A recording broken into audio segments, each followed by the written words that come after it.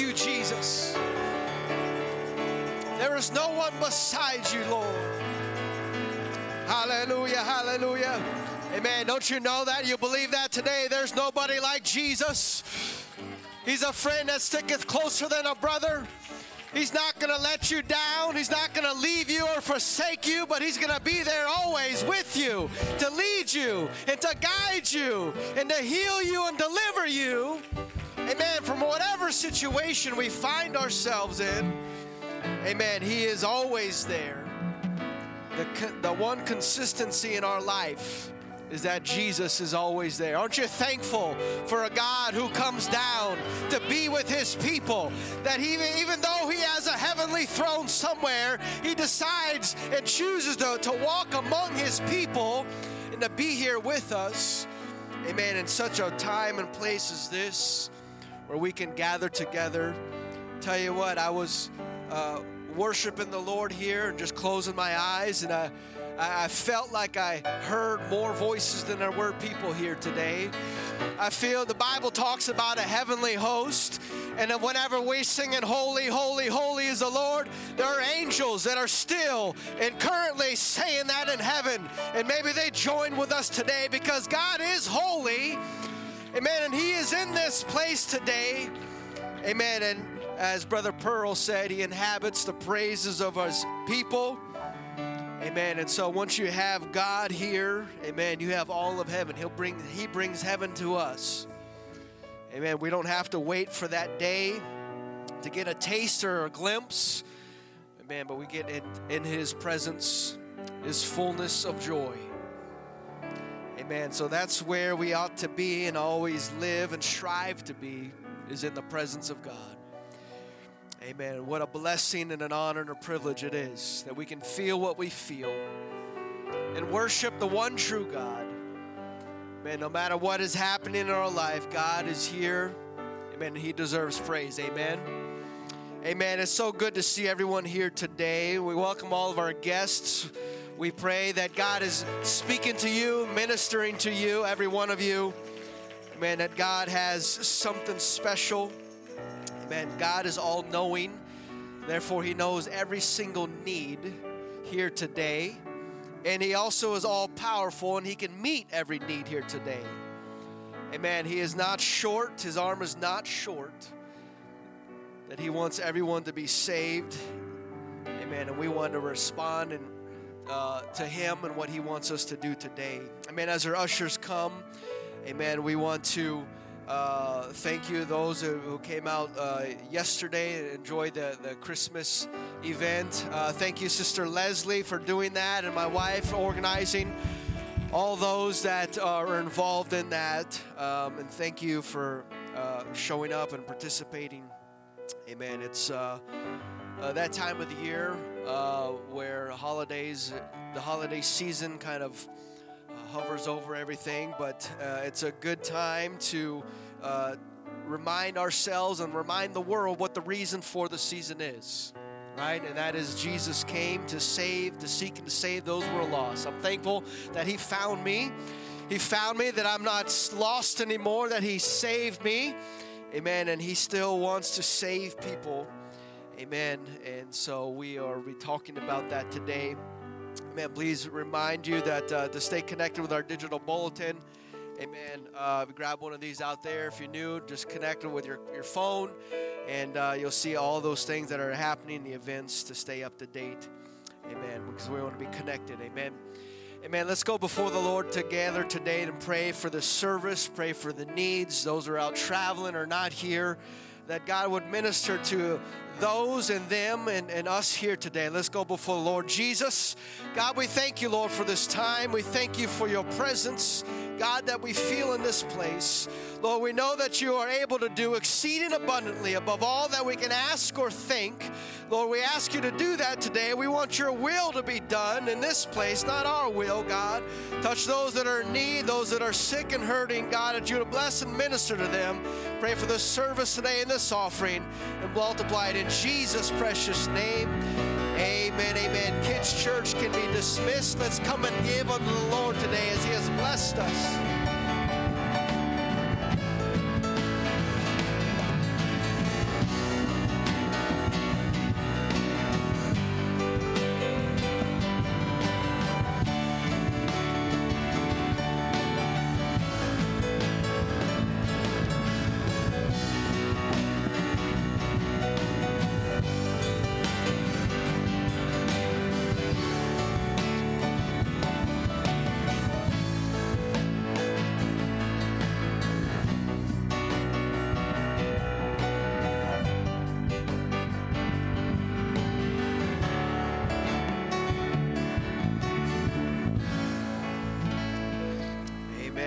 God is good. Amen. I want to thank you for your prayers, keeping us, covering us, me and Ashley and her mother Gwen, for safe travels over to Israel and back. Amen. What a blessing it was, and you'll hear more of it Thursday night. I'll talk more about our trip and things, but it is a blessed place, a place that as we arrived there, our tour guide, one of the first things he said, welcome home. Welcome home is because that's where it all began, right? That's what connects us to Israel, that's where Jesus was born and died for our sins. And that's where Christianity and the church began. And so here in America, the church here, a church all around the world can call Israel home, because that's where is the starting point. And we'll all be there at some point or another, as the Bible talks about Jesus returning there with his heavenly host and armies and people. And so whether you go now or you go later, we're all going to be there at some point. Amen. Amen. What a blessed city, the center of the world, as the Bible talks about Jerusalem, the center of the world, center of the nations. What a privilege to go, and we talk more about that on Thursday. But as we are standing today, we can go to the word of the Lord. Exodus, the 2nd chapter, verse 23 through 25. The word of the Lord says, "It came to pass in process of time that the king of Egypt died, and the children of Israel sighed by reason of the bondage, and they cried, and their cry came up unto God by reason of the bondage, and God heard their groaning, and God remembered his covenant with Abraham and Isaac and with Jacob, and God looked upon the children of Israel, and God had respect unto them." Another translation says, "And God knew." God knew their situation and circumstance. Amen. So I want to preach to you today from this title, simply Saved. Saved. Turn to a few people, greet them. Amen. As you are seated today.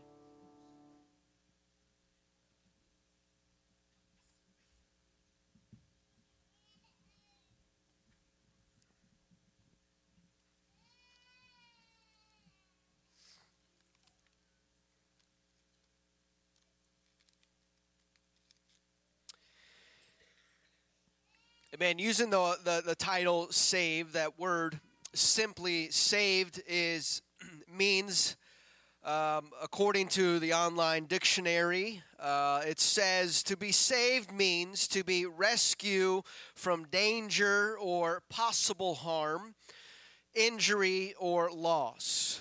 To be saved means you find yourself in a situation where you cannot get out of on your own ability, that you need some help. You need a helping hand to come to deliver you, to bring you out of that, and to help you from that situation.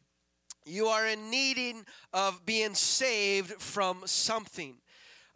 Many times we may find ourselves in a situation in which we can save ourselves, and we get stuck or whatever the situation may be. And there are many times that we can save ourselves and bring us out of that.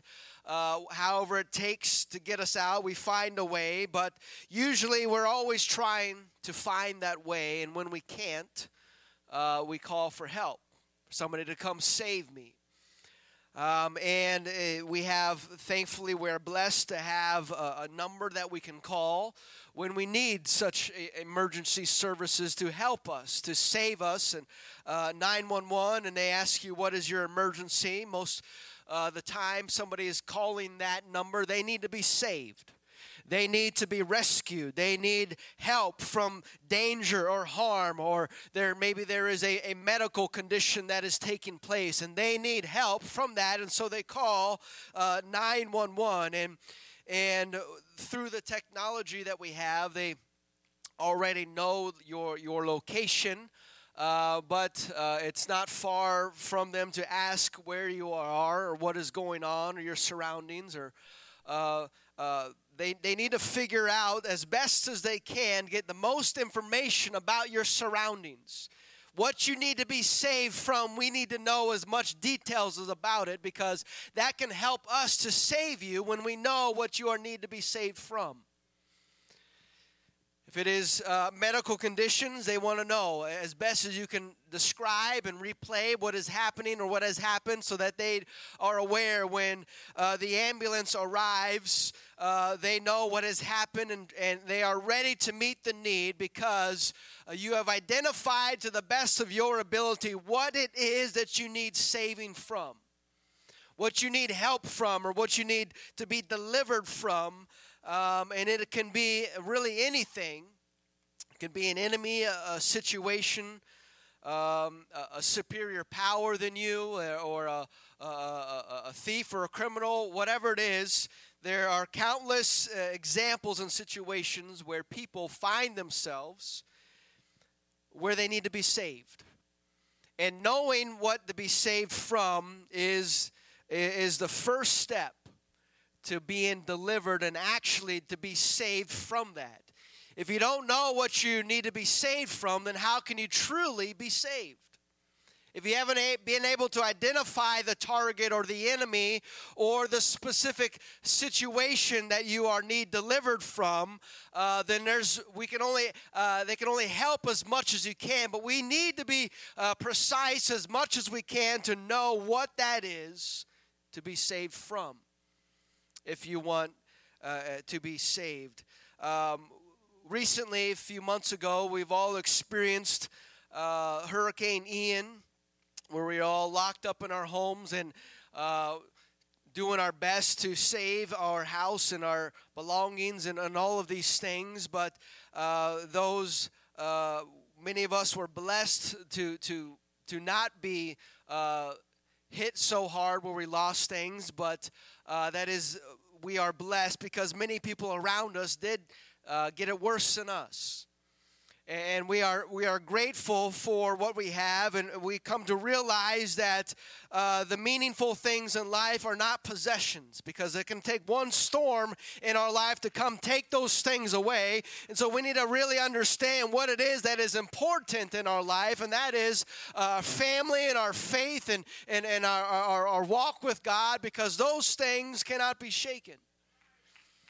The Word of God stands forever, and it is the foundation. It is tried and true, and that we can put our faith and trust in that we know that is always going to be there, as well as God. And Jesus, He will always be there for us. But during those days of recovery, we were invited and blessed to stay at Brad and Sarah's house, because they were blessed that they never lost power. I think everyone else lost power, but they didn't. And so it doesn't take very long to head on over there for a hot shower and just normal life again. But we were not the only ones that they invited to stay there for a few days. Brad's boss also was there. In talking with him and his encounter and his experience through Hurricane Ian, him and his wife and neighbor actually needed to be saved from Hurricane Ian, because they lived on Sanibel, and they rode out the storm on Sanibel. And as he described the accounts of, and I can't even imagine, listening to what he was saying about being in their house. Obviously, the houses are, 2 or 3 stories up off the ground, newer homes. And hearing him describe looking down on the first floor, headed up to the second floor, and you're looking down and you see the water coming in and filling up the first floor of your house. And they keep on going higher to escape the waters and the flood waters that are coming in. And ultimately, this led them to their roof, where he was I think he took off his shirt and he's waving it in the air for the lifeguard helicopters flying around, and they got extracted from the roof of their house in one of those helicopters.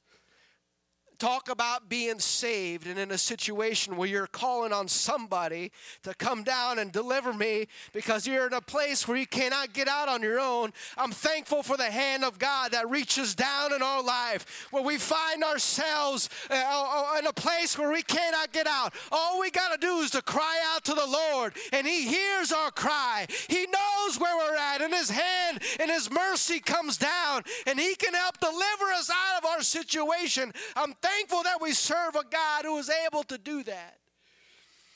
And I have been blessed in my life that recalling from his experience on Sanibel, that I have been blessed that I haven't found myself in such a situation where it is really feels like life or death, where you really have to call out to be saved. And we're thankful for the services and the military and all those people that serve and protect to give us this freedom and to help us out when we call those numbers.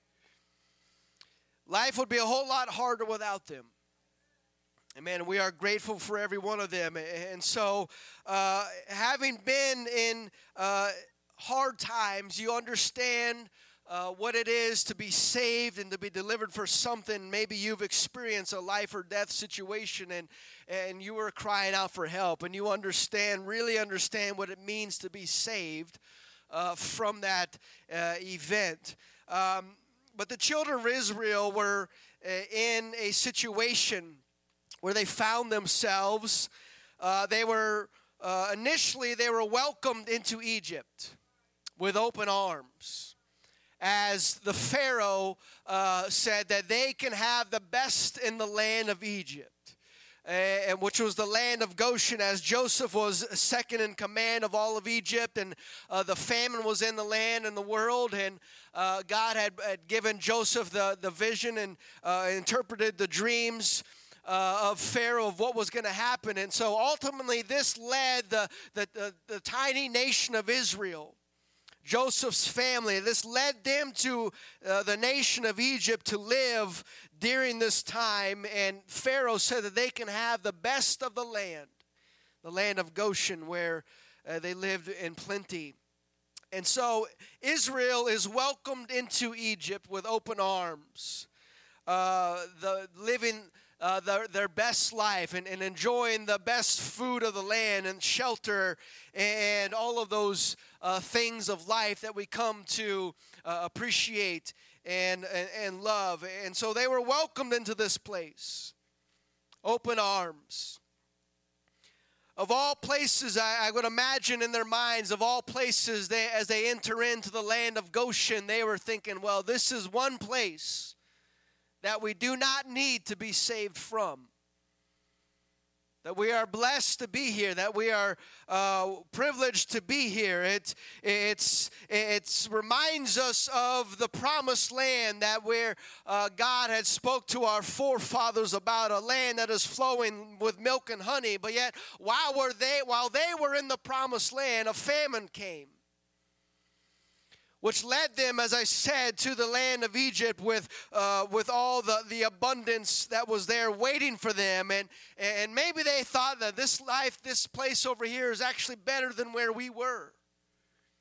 The land of Egypt that welcomed them into that place. But we know and we understand that one of the greatest weapons of the enemy is deception.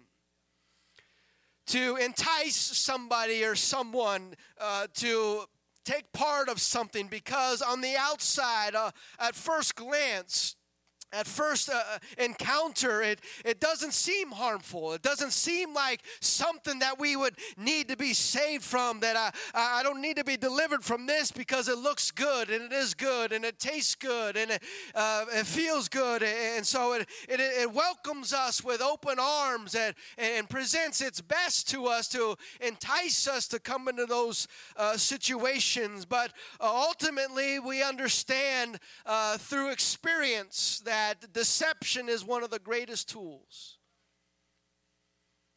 Otherwise, if the truth was always told, then no one would ever do that, right? Nobody would ever go there, nobody would ever really partake in that if the truth was revealed. And there is a plant in nature that deceives its prey. It's called the Venus flytrap, where it opens itself and it looks beautiful like a flower, which it entices and it attracts the flies to come and land there thinking it is a flower. But once it lands there, it closes and engulfs the insect, all because the fly landed there because it was enticed and it was deceived, thinking that was something that it was not. And this is the greatest weapon that has the greatest impact, is to deceive somebody because they are believing that they are doing the right thing or doing something good, to which they don't need to be saved from. I don't need to be delivered from that because it is, in my mind, it is good. One of the things we did over there in Egypt, not Egypt, but Israel, was we visited the Holocaust Museum over there, which is very touching. And one of the exhibits, somebody, I think it may have been a survivor, wrote this down. He said the camp's law, as meaning the concentration camp, the camp's law is that those going to their death should be deceived until the very end. Looking at history and that specific event, the Holocaust, and you wonder, you ask yourself, how is it that all of these Jews just got on trains and headed to the concentration camps? It was because they were being deceived. They were being told, hey, you get on this train, we're going to take you to a place where there's jobs and there's food, and you're going to go and live a better life. And so they all got on the trains, and they end up in these concentration camps, which you can't tell the truth about those things because nobody would ever go. Nobody would ever get on board the train and say, hey, I'm headed to the concentration camp. Sounds like a great place. It's because they're deceived. And not really knowing what was lying in store. And the same is true today, how this world will deceive us, or deceive people, opening this world up to the beauties and the things of this world that seem to appear to be so good on the surface, but deep down they are empty and they're void. And all their purpose is to get you, to entice somebody, to get entrapped into the bonds of sin and addiction and drugs and alcohol and whatever this world has to offer, and people then find themselves stuck in a place where they can't get themselves out. It's hard. It's easy to get in, but trying to get out is the fight of your life.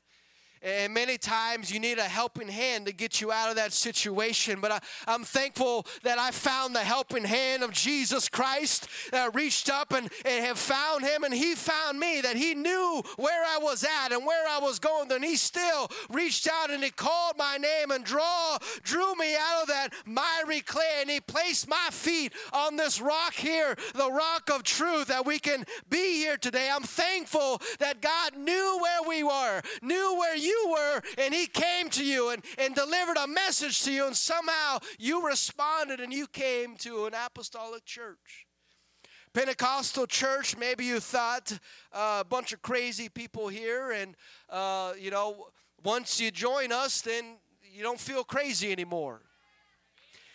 But I can't help to recall and reflect of all the things that God has done for me and what He has brought me out of. And sure, I'm going to come to praise God. I'm going to come to lift up His name. I'm going to shout and dance and clap and do whatever I feel like doing in the Lord. Why? Because He has been too good to me to allow me to survive and bring me to live another day to worship God and to live for Him. And so if they can do that for a football game, we can do that for a God that's done more for us than any kind of sports team has impacted my life. No, God has touched me, and He's touched you, and He's delivered you, and He's blessed you, and brought you out. And who are we to withhold any type of praise, or to come in here and not to shout on the Lord, and to lift up our hands and clap our hands because of what God has done for us? Now that we have been saved, we can easily look back, and as they say, hindsight is 20/20. You can easily look back and see what exactly it was you were saved from. You know what you were saved from. Maybe you couldn't really see everything clearly in the moment, but once God touches you and fills you with His Spirit and enlightens your mind and your heart, and you begin to see things differently, and you act differently, and you talk differently, and you go to different places, and you walk a better life than you used to. Why? Because you have some help that saved you from that situation, that lifestyle, that old life, that old person. And understanding, looking back, and you're able to see so clearly how all the dots connect. And maybe you're able to see better and better understand the grasp of deception that was in your life. We've all come from different walks of life. We all have different stories, but they all come together at the cross where we met Jesus, and He died for our sins and delivered us and shed His blood for us so that we can be here and to live a life that is worthy and pleasing unto Him. And so we've been educated about deception and what to be saved from because we were saved, and we now have a better grasp on how things are working in this world, not being spiritually blind anymore, but our eyes are opened, and we have an understanding of those things. And so I don't think Israel knew what was going to happen. I don't think really any of them did because they were welcomed, as I said, in Egypt with open arms. But it took many years and the death of Joseph for things to change. And as Pharaoh died and a new Pharaoh came to power who did not know Joseph or did not understand or did not really care or have the favor for the people of Israel. And so what happened is he started enslaving them, where their blessings now are turned into enslavement, and they become slaves in the nation of Egypt. And so we see that in our text that Israel, it gets to the point. Bible says in the process of time, and a few words there actually means about 400 years. Talk about a long time. In the process of time, the king of Egypt died, and the children of Israel sighed by reason of the bondage, and they cried, and their cry came up unto God by the reason of the bondage. And God heard their groanings, and God remembered His covenant with Abraham and Isaac of Jacob. Aren't you thankful that God hears your prayers, hears your cries? Even though we may not hear an audible response, we know in the Word of God tells us that God hears our cries, He hears our prayers, and He knows what is going on in our life. And so the first step to being saved is from your situation is you have to realize that you need saving. If you don't think you need to be saved, nobody's going to save you because you're not going to cry out for help to be saved. And so you have to understand that, yes, I need to be saved. I'm a mess. I've tried it long enough on my own, and it still ends in the same disappointment. And so I need help, and I need to be saved. And so that is the first step of actually being saved, is to know that you are lost and you need help. And obviously for men, that's a hard place to come to acknowledge and to say that we need help. Because we'll walk around a department store 4 times before we ask for help. Because we think we'll figure it out, and maybe we do, and many times we don't. And so that's when the cries start coming forth from Egypt, is they've had enough. And they realize that they need help. And I don't know why it took 400 years for them to figure that out. At the first crack of the whip, I'd have been crying out to God, right? And so it took 400 years. They were enslaved for 400 years until they started crying out to God. And then God heard their cry, and he remembered his covenant with Abraham, Isaac, and Jacob. And he began to move into action. And I want to tell somebody today that if you want God to move into your life, what it takes is you start crying out to God for help. And that'll get God moving in your direction and to see your situation and know how to deliver you out of that. But it takes you crying out to God for help. Because as all-powerful God is, he gives us the free choice. He's not going to force his will upon us. If we want his help, he's there for us. If we want to be stubborn and prideful and arrogant and hold on to this as long as we can, then he'll just sit there and watch us. Doesn't mean he still doesn't leave us or forsake us, but he's watching you saying, when are you going to cry out? The sooner we cry out to God, the sooner our salvation begins, the sooner our deliverance comes, the sooner the hand of God shows up in our life. And so crying out to God should be the first response, not our last one. And so it seemed to be that this was their last response after 400 years. But that also aligns with the prophecy that God told Abraham, that your seed will be in bondage for 400 years, and then they will return to this land. And so obviously God knew when that time would come. And so what did he do? God went and found Moses out in the wilderness, and he began to raise him up and to equip him to be the deliverer of the people of Israel out of bondage. And so we know the story that came with 10 plagues, and eventually Pharaoh let them go after the firstborn were killed, and they head out. They're thrilled and excited, as anybody would be, being released from bondage. And so they get to the Red Sea thinking all hope is lost, and they cry out again, and God tells Moses to stretch forth his rod, and the Red Sea parts, and the children go across on dry ground, and the Egyptians are still following after them. And we know the story where they get into the Red Sea, and God closes it upon them, and the army of Pharaoh is wiped out.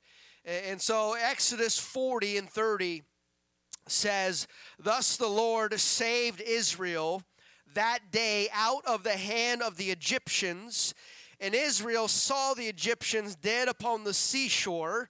And Israel saw the great work which the Lord did upon the Egyptians. And the people feared the Lord and believed the Lord and his servant Moses." And so the Bible says that God saved Israel from the Egyptians. The target was identified.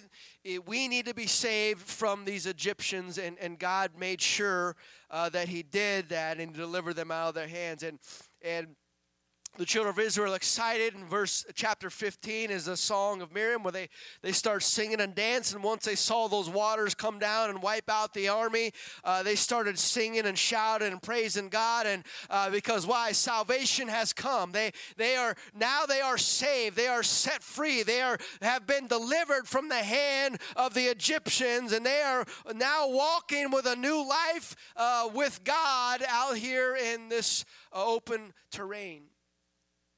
And so the word saved that is used here in the Hebrew, this is how it defines the word saved. It says it means to properly to be open, wide or free. That is, by implication, to be safe, to be free. Whether by avenging or by defending or by delivering or to helping or preserving or rescuing or to be safe, but it is bringing salvation, which means that you get the victory. That you're getting a victory over something. When you're saved from something, you come out of that victorious. You come out on top. Why? Because God has saved you from that. He's opened that door, opened the doors of bondage where you can pass on through and come out and be victorious, no longer bound by that situation or that oppressor, but you get the victory over that. And that means you are saved from that. And so here, Israel now was on the banks of the Red Sea, shouting and dancing because they are saved. God saved us. We are saved. We are saved people. And then what happens as they begin to turn from the Red Sea and head towards the Promised Land? The Bible says 3 days later, they come to a body of water, and it is bitter water. And they begin to cry and grumble and complain because the water is unsafe to drink. And here, 3 days earlier, they're shouting and dancing. We're saved. We're a saved people. God saved us. And then 3 days later, all of a sudden now there's no water to drink. You're thirsty, and the water you face is bitter water. And so what happens is when God saves us from a situation, for some reason, we think that there's not going to be any more danger. There's not going to be any more enemies, no more situations to be saved from. Why? Because we're saved people. God saved us. But really, we know that turns out to not be the case, does it? Victory from one battle and from one situation does not automatically declare us victors in every battle that is yet to come. We get excited about what God done in this situation, and we rejoice and we sing like Israel did, but that doesn't mean that there's no more battles to fight. There's no more valleys to go through. There's no more giants to face. It doesn't mean there's no more bad situation. No, that just means if God is able to bring you out of this one, the next one that comes up, He'll able to deliver you out of that one too. Why? Because God doesn't change. He's the same yesterday, today, and forever. And if He delivered me before, He can save me again. He can deliver me out of this hand, and He can deliver me out of that situation. And that is how these battles and these situations all connect. We are saved from one, and that should empower us and strengthen our faith to face the next one. And so what saving does is it boosts our faith, and it opens our eyes to the power of God, that He is able to do whatever it is that we come up against. And so Israel found this out firsthand, that when they reached the banks of the Promised Land and they send spies into the land to search it out, they're standing there and saying, man, we're saved. I'm saved. We're a saved people. God saved us and God delivered us. And there should be no reason or no other situation to save us from, because we've already been saved, right? But when the report came back that surely it is a land that is flowing with milk and honey, that what God said is true. We see it evident with our own eyes, but also a minor detail is that there are giants in the land.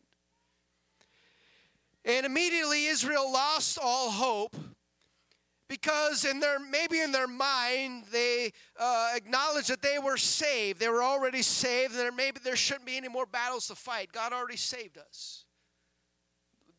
The way should be paved. Streets of gold is what I hear about, and so God saved me, and I'm looking for the streets of gold. No gates, no barriers, no walls to go through, but hey, the streets of gold are waiting for me somewhere. But that is not entirely the case, because when he saves you from one situation, you're still going to have to face other situations.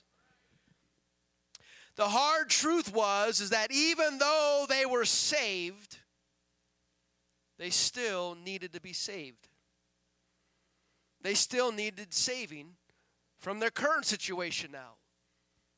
God brought them out of one. Now there's another one for God to bring them out. And so, as history tells us, that Israel didn't just need saving from Egypt. That's where God started saving them, saved them from Egypt. But also, Israel needed help saving from the Canaanites and the Amorites and the Jebusites and the Moabites and the Philistines.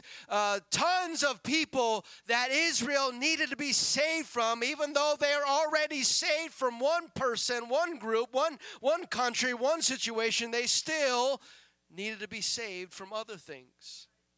And the list goes on and on. Israel was saved, but they still needed saving. And so, fast forward through the history of Israel, and Jesus shows up on the scene, and he is fulfilling prophecies of the Old Testament, where the Old Testament prophets talked about the Messiah and the signs of the Messiah and what to look for. And Jesus shows up on the scene, and he's starting to check off all of these things that are aligning with Scripture and prophecies. And so it's getting the attention of everybody, and healings and miracles and signs and wonders and all of these things. And the Pharisees take note, and the Sanhedrin, the high council of the priests, the ones that oversee the law and the tabernacle and the religious ceremonies and obedience to the law, they took note of this as well. And so they were keeping their eyes on Jesus to make sure, is he really the one? Because there's lots of talk, and he's doing all the walking too. Talking the talk and walking the walk. And so there they are watching him. And so, but Jesus fulfilled all of these prophecies, and yet it still did not convince them. They weren't convinced that he was their Messiah. Because the one thing that they were looking for was that their Messiah would save them from the Romans. That they were to be saved. All these feeding the 5,000 and opening blinded eyes and deaf ears unlocked. It's all talked about, but that's not important to us. What we're looking for, we want to be saved from these Romans. And as we know, history tells us, the Bible tells us that Jesus did not do that. He did not save them from the Romans. We know that when he comes back again, that's when he's going to be saving them from the world. It seems like they cherry-picked the prophecies. Because the prophecies talk about God delivering the nation out of the hand of the enemy, out of all the nations of the world, and saving them, and how Israel will rule the world. There will be the world capital, and all nations will come to Jerusalem to worship Jesus, the Messiah. And so it seems like those part of the prophecies really got their attention, but all the other ones talking about being born of a virgin, and miracles, and blinded eyes are open, and all of these things that also are a part of the prophecy, they they acknowledged those, but the one thing that they were desiring most was to be saved from the Romans. And since Jesus did not save them, in their minds, he was not their Messiah, and so they just killed him. We don't need him because he's causing disruption to our way of doing things and teaching new doctrines and the kingdom of heaven, talking about those things and turning the other cheek as opposed to eye for an eye. We want the eye for an eye, and Jesus says, turn your other cheek. No, we don't want to do that. We want to get our swords and our AR-15s, and we want to go after them. Those that attack us, we'll attack them back. And so they weren't really liking the doctrine that Jesus was talking about. And so specifically, since he did not deliver them and save them from the Romans, they were not convinced. And they still are not convinced that Jesus was the Messiah. But there's coming a day where he is going to come back, and they're going to see his pierced hands, and they're going to cry out in repentance, and they will turn to him, and they will realize what they have done, and salvation will finally come to the nation of Israel. It's one of the heartbreaking things over there in Israel is to see how dedicated and devoted they are to their traditions and praying at the wall and all of these things, and to realize that they've missed it. You know, it's missed. They're doing empty traditions, and when he can really miss out on what it is, because they don't understand what they really need to be saved from. They need to be delivered from those things, and they need to turn to Jesus Christ and accept him and know that he is their Messiah.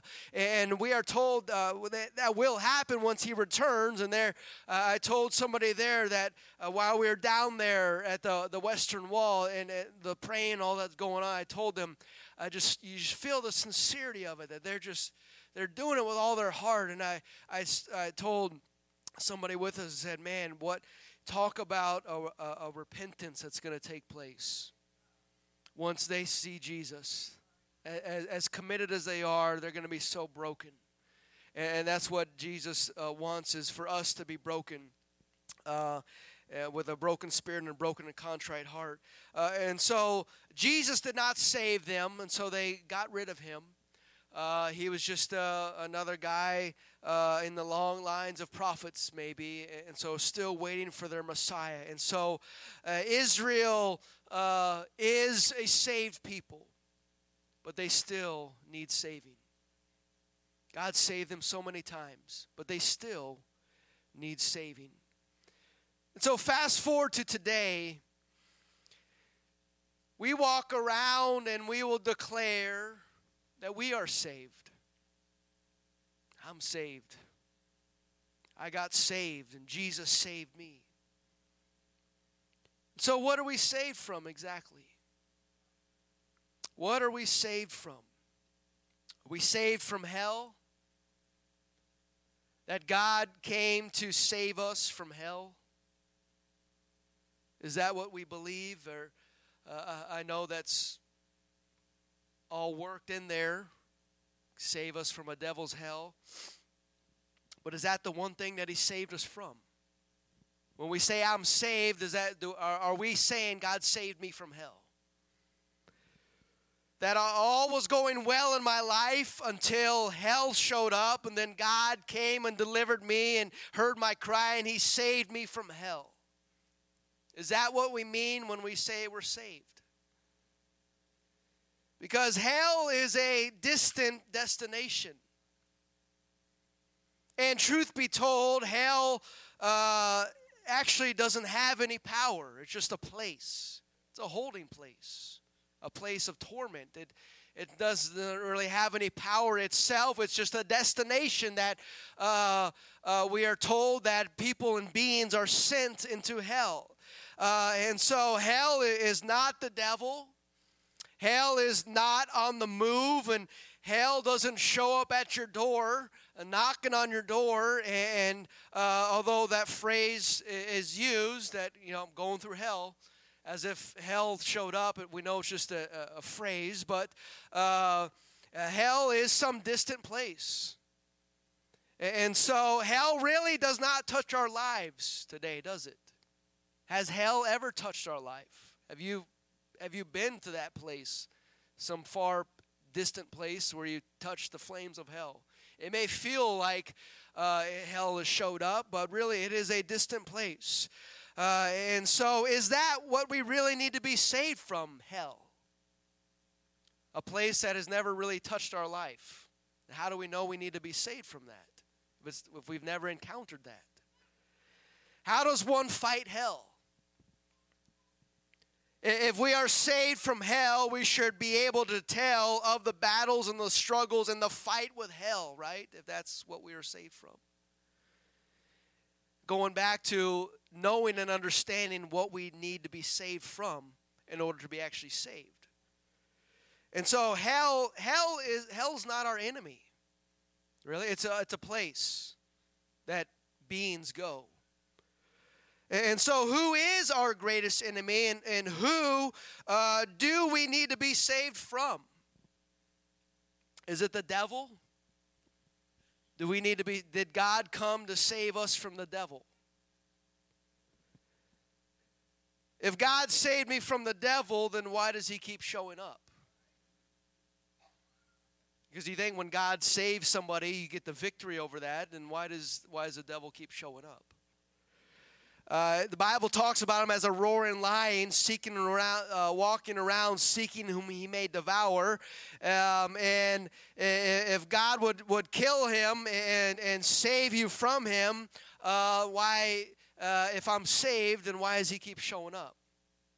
And obviously, then we're not saved from the devil, are we?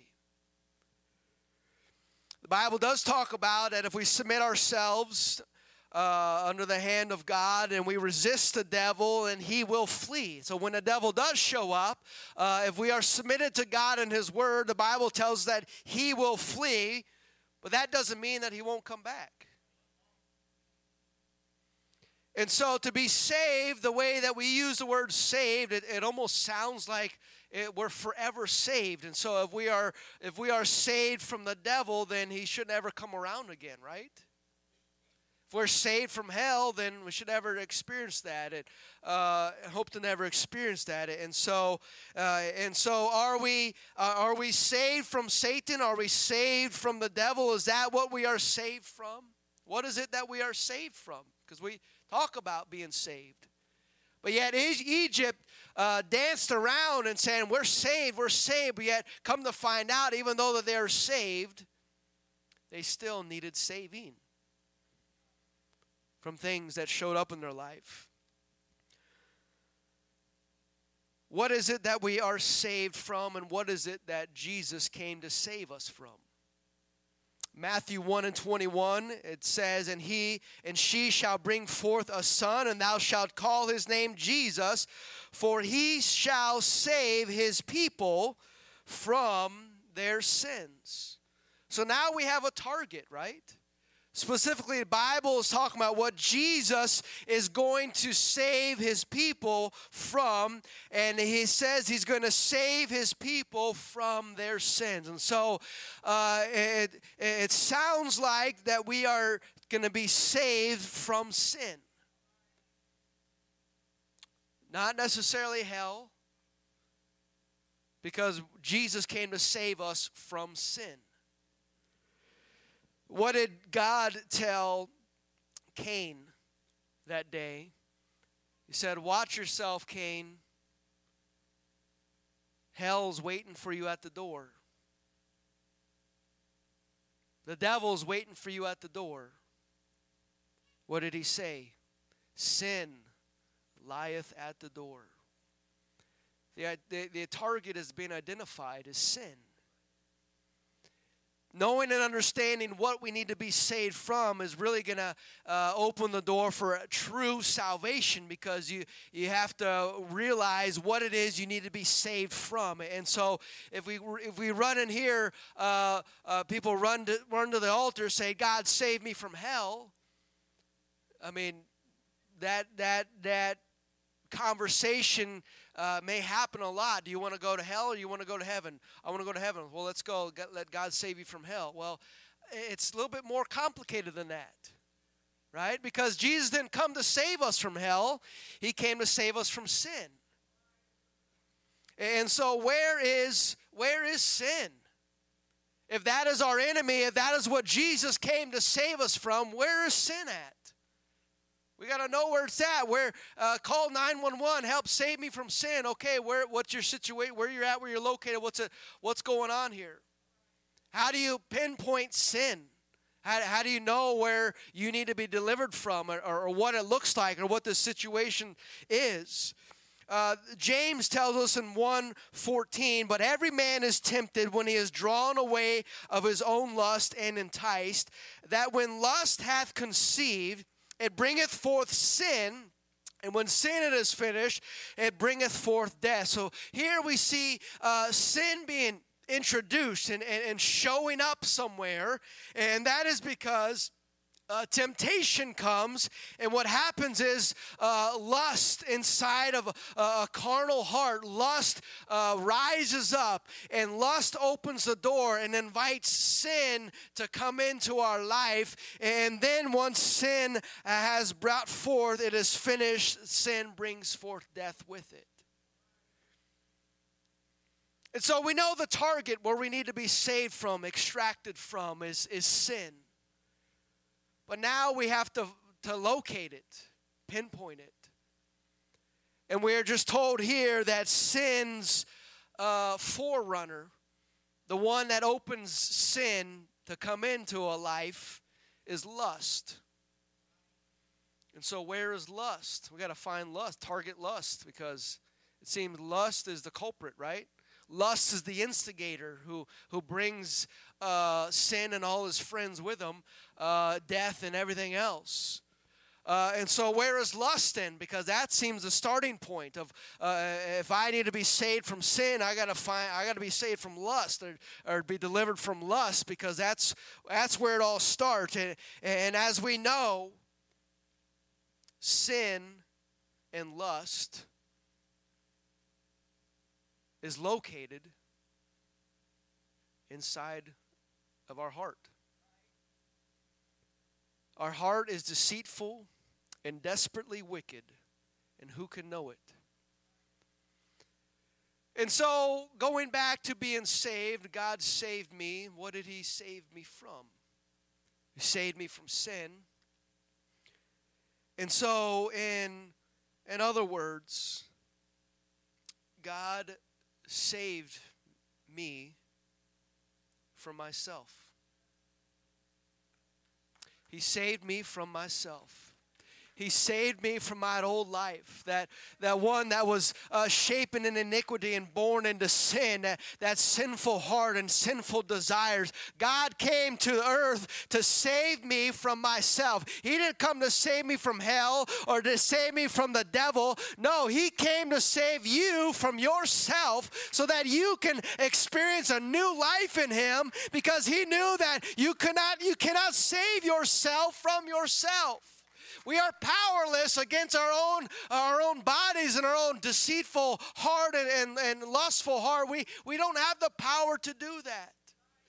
And so He came to save us from ourselves. Where is the battle then? The battlefield, where's the battlefield of sin and God, and that God showed up and saved us? And we know Calvary is the place where Jesus was crucified and died, and He shed His blood, and where he conquered death, hell, and the grave. And so that is the battleground where that battle took place. But He didn't just wipe out all sin for everybody, and we don't have to do anything. He paid the price for that. But then why are people dying and going to hell? If God already beat sin, if God conquered sin and paid the price for sin, then why is anybody going to hell then? Shouldn't we all just, boom, you wake up, you're born, and boom, The price has been paid. Admission in the heaven's been paid, and we're good. And why is it that not everyone comes to church? Why is it that not everyone serves the Lord and lives godly and righteously? Why is it if sin has been paid for and defeated, then why are people still dying and going to a devil's hell? Musicians, if you would come. And so we know that Jesus fought the battle and he won and he was victorious and he defeated sin and death, hell, and the grave. But that doesn't mean that we are all automatically granted victory in our lives. He showed us the way. And what did he do? He died and he shed his blood and he poured out himself so he could make a way so that if we repent of our sins, if we got to first realize that we need to be saved, right? And what do we need to be saved from? We need to be saved from you may start off with hell. God save me from hell. That's fine. It's getting you closer to God, and you begin to realize that I need to be saved from sin and understanding that, wait a minute, I need to be saved from myself. I need to be saved from my own desires and my own thoughts and imaginations. And so Jesus fought the battle, but what did he did? He gave us the weapons that we can defeat sin in our life. And that it only comes to repenting of our sins when we come to an altar and say, God, I'm sorry for all that I've done. I'm a wretched person. I'm a mess. I mess things up. I say things I shouldn't do, and I do things I shouldn't do. I'm a mess, God. I need help. I need to be saved, and that's the beginning of salvation, because we are turning from that old person and we are turning to God, crying out, God, help me. God, help me, save me, deliver me. And so that is what repentance is. And Bible talks about how we need to be born again and born of the water and of the Spirit, where we are baptized in Jesus' name, the name that is all powerful, that is more powerful than sin, because it's Jesus' blood that was shed for sin. And then we are filled with the Spirit of God, which the Holy Ghost begin speaking in other tongues, that God fills you with His Spirit. If God's Spirit is in the heavens and He comes into your body, you're going to start speaking a heavenly language, right? It's something that you never spoke before because it's a supernatural thing. And so it's the Holy Ghost that empowers us to live above sin and to be saved from sin and to keep us saved from sin. It's not a once saved, always saved thing. Sure, salvation in itself is eternal, just like Noah's Ark was eternal. That's Noah's Ark is not going to go away, but whoever gets in the ark, those are going to be saved. There's an ark of salvation for everybody, but everyone has to get on it. And so how do we fight sin? Paul tells us, Romans 6:10, for in that he died unto sin once. But in that he liveth unto God. Likewise, reckon ye also yourselves to be dead indeed unto sin, but alive unto God through Jesus Christ our Lord. Let not sin therefore reign in your mortal body, that ye should obey it in the lust thereof. And so if Jesus came to save us from sin, and sin appears in our mortal bodies, then Jesus didn't really come to save us from hell or for the devil. He came to save us from ourselves. Paul, the Apostle Paul, if you stand with me, the Apostle Paul, one of the greatest apostles there was, wrote most of the New Testament. Was Paul saved?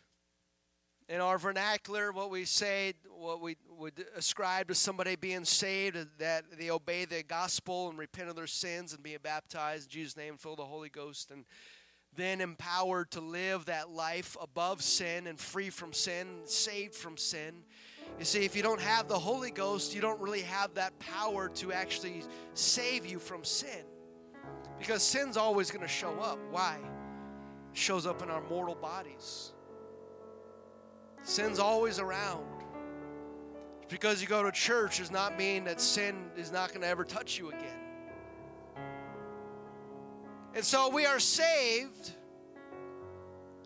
But yet we still need saving. We still need saving from our old self. Just because we are buried with him in the waters of baptism and we've repented of that lifestyle and those ways does not mean that old man, that old woman is not going to show back up. It's attached to our flesh. Our flesh is corrupt and carnal. And so Paul, the greatest, one of the greatest apostles who was saved, who preached salvation and repentance and all that. Romans 7:23 says, "But I see another law in my members, warring against the law of my mind, and bringing me into captivity to the law of sin which is in my members." He's a Holy Ghost-filled person here. Paul is saved. He's still talking about the battle, though, as if he still needs to be saved, as if he still needs some help, as if he still needs salvation. And what does he go on to say? He says, "Oh, wretched man that I am." Paul, what are you talking about? You're saved. What are you talking about? You're saved. You're filled with the Holy Ghost. God saved you, man. Talk about old wretched man that I am. Who shall deliver me from the body of this death? You see, we talk about like we're saved. We're saved from hell, saved from the devil or whatever. But if we don't really understand what we're saved from, we can walk around this world thinking we're saved. How many people out there say they're saved? What are they saved from? Hell? Hell that's never touched your life before? Well, I'm saved from that, thank God. But what about yourself? What about the sin that can show up in your mortal body? That is what Jesus came to seek and to save those who were lost. That is what he came to save us from, is sin. And so that is why Jesus said in John 3, he answered and said to them, "Verily, verily, I say unto thee, except a man be born again, he cannot see the kingdom of God." Why? Because we're born in a corrupt body, a corrupt heart, a sinful, lustful, prideful body. That is not going to get into heaven. So Jesus says you need to be saved from yourself. I will help you do that. I will die and make the way, make it possible that you can be saved, but you got to follow after me. You got to follow the steps I did. You got to repent and you got to be baptized and you got to be born again of the water and of the Spirit. That way I can make this new body, this new man, this new woman after righteousness, formed and framed after righteousness. That is what can inherit heaven, is somebody that is born again and saved from that old self. Proverbs 14:12, "There is a way that seemeth right unto a man."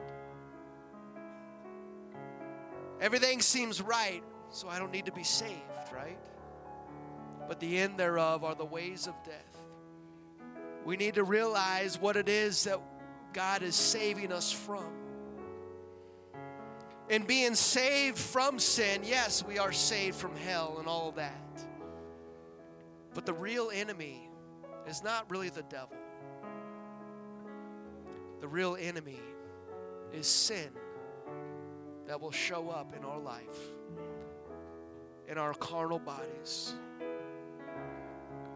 Philippians 2:12 says, "Wherefore, my beloved, as ye have always obeyed, not as in my presence only, but now much more in my absence, work out your own salvation with fear and trembling." You see, your salvation has to be worked out.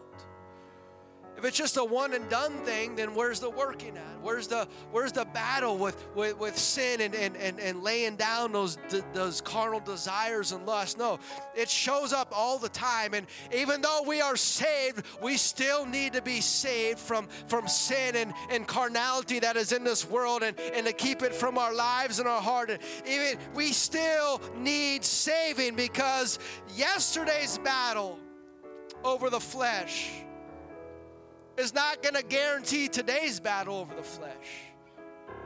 Every day is a new day, and in that new day is maybe a new battle for you. To understand what it is that we need to be saved from. And Paul says, I die daily. And Jesus said, pick up your cross daily and follow after me. Yeah, we may be saved, but we still need to get a hold of salvation today. We still need to seek the face of God today. Why? Because something may be stirring up in my life or around me that is not of God, that I need to be saved from, that I need to be delivered from. We need to be saved from ourselves. That is what Jesus came to do. And we need to acknowledge that, God, help me. Don't let me trust my own heart or my own thoughts or my own mind. But God, I need the mind of Christ. I need your spirit inside of me, because I cannot trust myself, because that is what you came to save me from. You came to save me from myself. Oh God, help me, Lord, not to give back in. Help me, Lord, not to let pride rise up again. Because that's what you saved me from, Lord. You saved me from that lust, God. Don't let it's going to try to come back in my life, God. Save me from that again. Where's that altar that I need to get a hold of you, Jesus?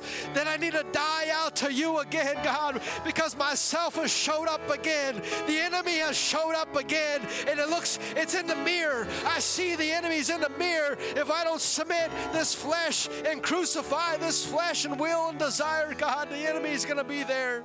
I'm going to open up these altars of those who want to be saved again, who need to get a hold of God again. God, help save me, Lord, from myself. Save me, Jesus, from carnal thoughts and ungodly actions and words and things. God, even though you saved me before, I need a saving again. I need a fresh touch again, God. I need a renewing again, a fresh outpouring again. Come on, will you come and seek the face of God? Come on, get a hold of the Spirit of God, the one thing that can save you from yourself. Hallelujah, Jesus, hallelujah. Oh, God, we cry out to you, Jesus. Hear our cries today, God. We need to be saved. Be saved from ourselves, God. Hallelujah, Jesus. Come on, will you come? Will you cry? Will you worship the Lord? Will you seek his face today? Hallelujah, that he empowers you to defeat the enemy, to defeat the carnality. Come on. Come on, it's by his Spirit that he's going to do it. It's not of our might. Nothing we can do, but it's all by God. Come on, come and save yourself from this untoward generation by the hand of God. Salvation is here. Will you come to the wells of salvation? Let his Spirit flow in your life today. Save us again, Jesus. Forgive me for what I did yesterday. Sin showed up again, God. I need your help. I need deliverance again, Jesus. Come to the altar. Come and cry out and surrender to him today. Hallelujah, Jesus. You are the fire. Lord, he is here. We are the temple. Salvation is here. You are the voice. What do you need from God today? We are your song. You are our God. Hallelujah. We are your people. You are the light. Jesus. We stand in awe. We stand in awe of you. Oh, wretched man that I am, I need your hand. I need your Spirit, Jesus. I need help today. Yeah, Jesus. Oh, save me, Jesus. Not by might, not Save me, Jesus. by your Spirit, God. Send your Spirit, God.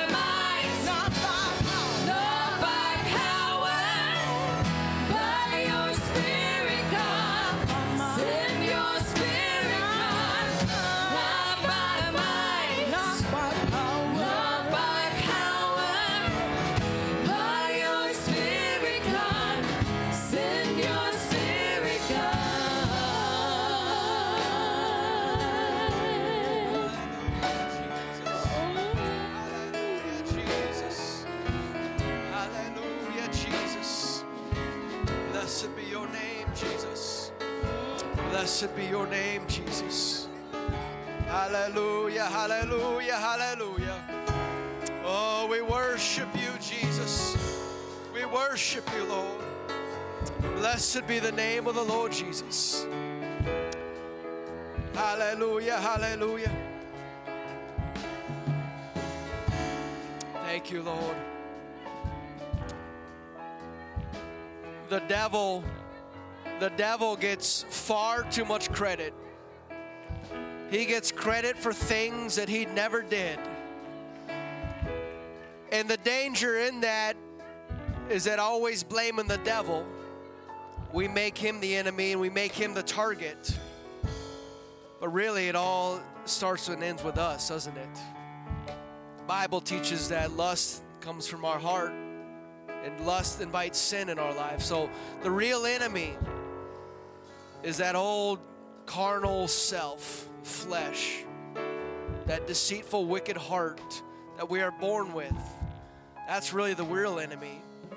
And knowing the real enemy can help us to have true salvation, to truly be saved from him. Because that's what God wants us to do. Hell is full of people that are just all about themselves, because they let self lead them to that place. But heaven is full of people that say, not my will, but thy will be done. It's not about my will. I don't trust my will. I don't trust myself, but let your will be done. That's what heaven's full of. People that God saved from themselves and they surrendered themselves. God, I need help from me. Amen. Knowing the real enemy gives us the power to actually be saved from that. Amen. So as we go out today, know that the enemy will show up tomorrow. He'll show up the next day. That's why it takes a daily discipline, a daily walk to keep that enemy away, to keep him at bay. If we feed the spirit goes stronger. If we feed the flesh will go strong, because there's that war against the flesh and spirit. But God is there to save us all, right? Call upon his name no matter where we are. Amen. So let's go out and let's defeat the enemy this week, which means we got to defeat ourselves every single day and let God's will be done. God bless you all. You're dismissed in Jesus' name. Remember about the bread. If you want some free bread, grab a hold of that. God bless. Encourage one another today.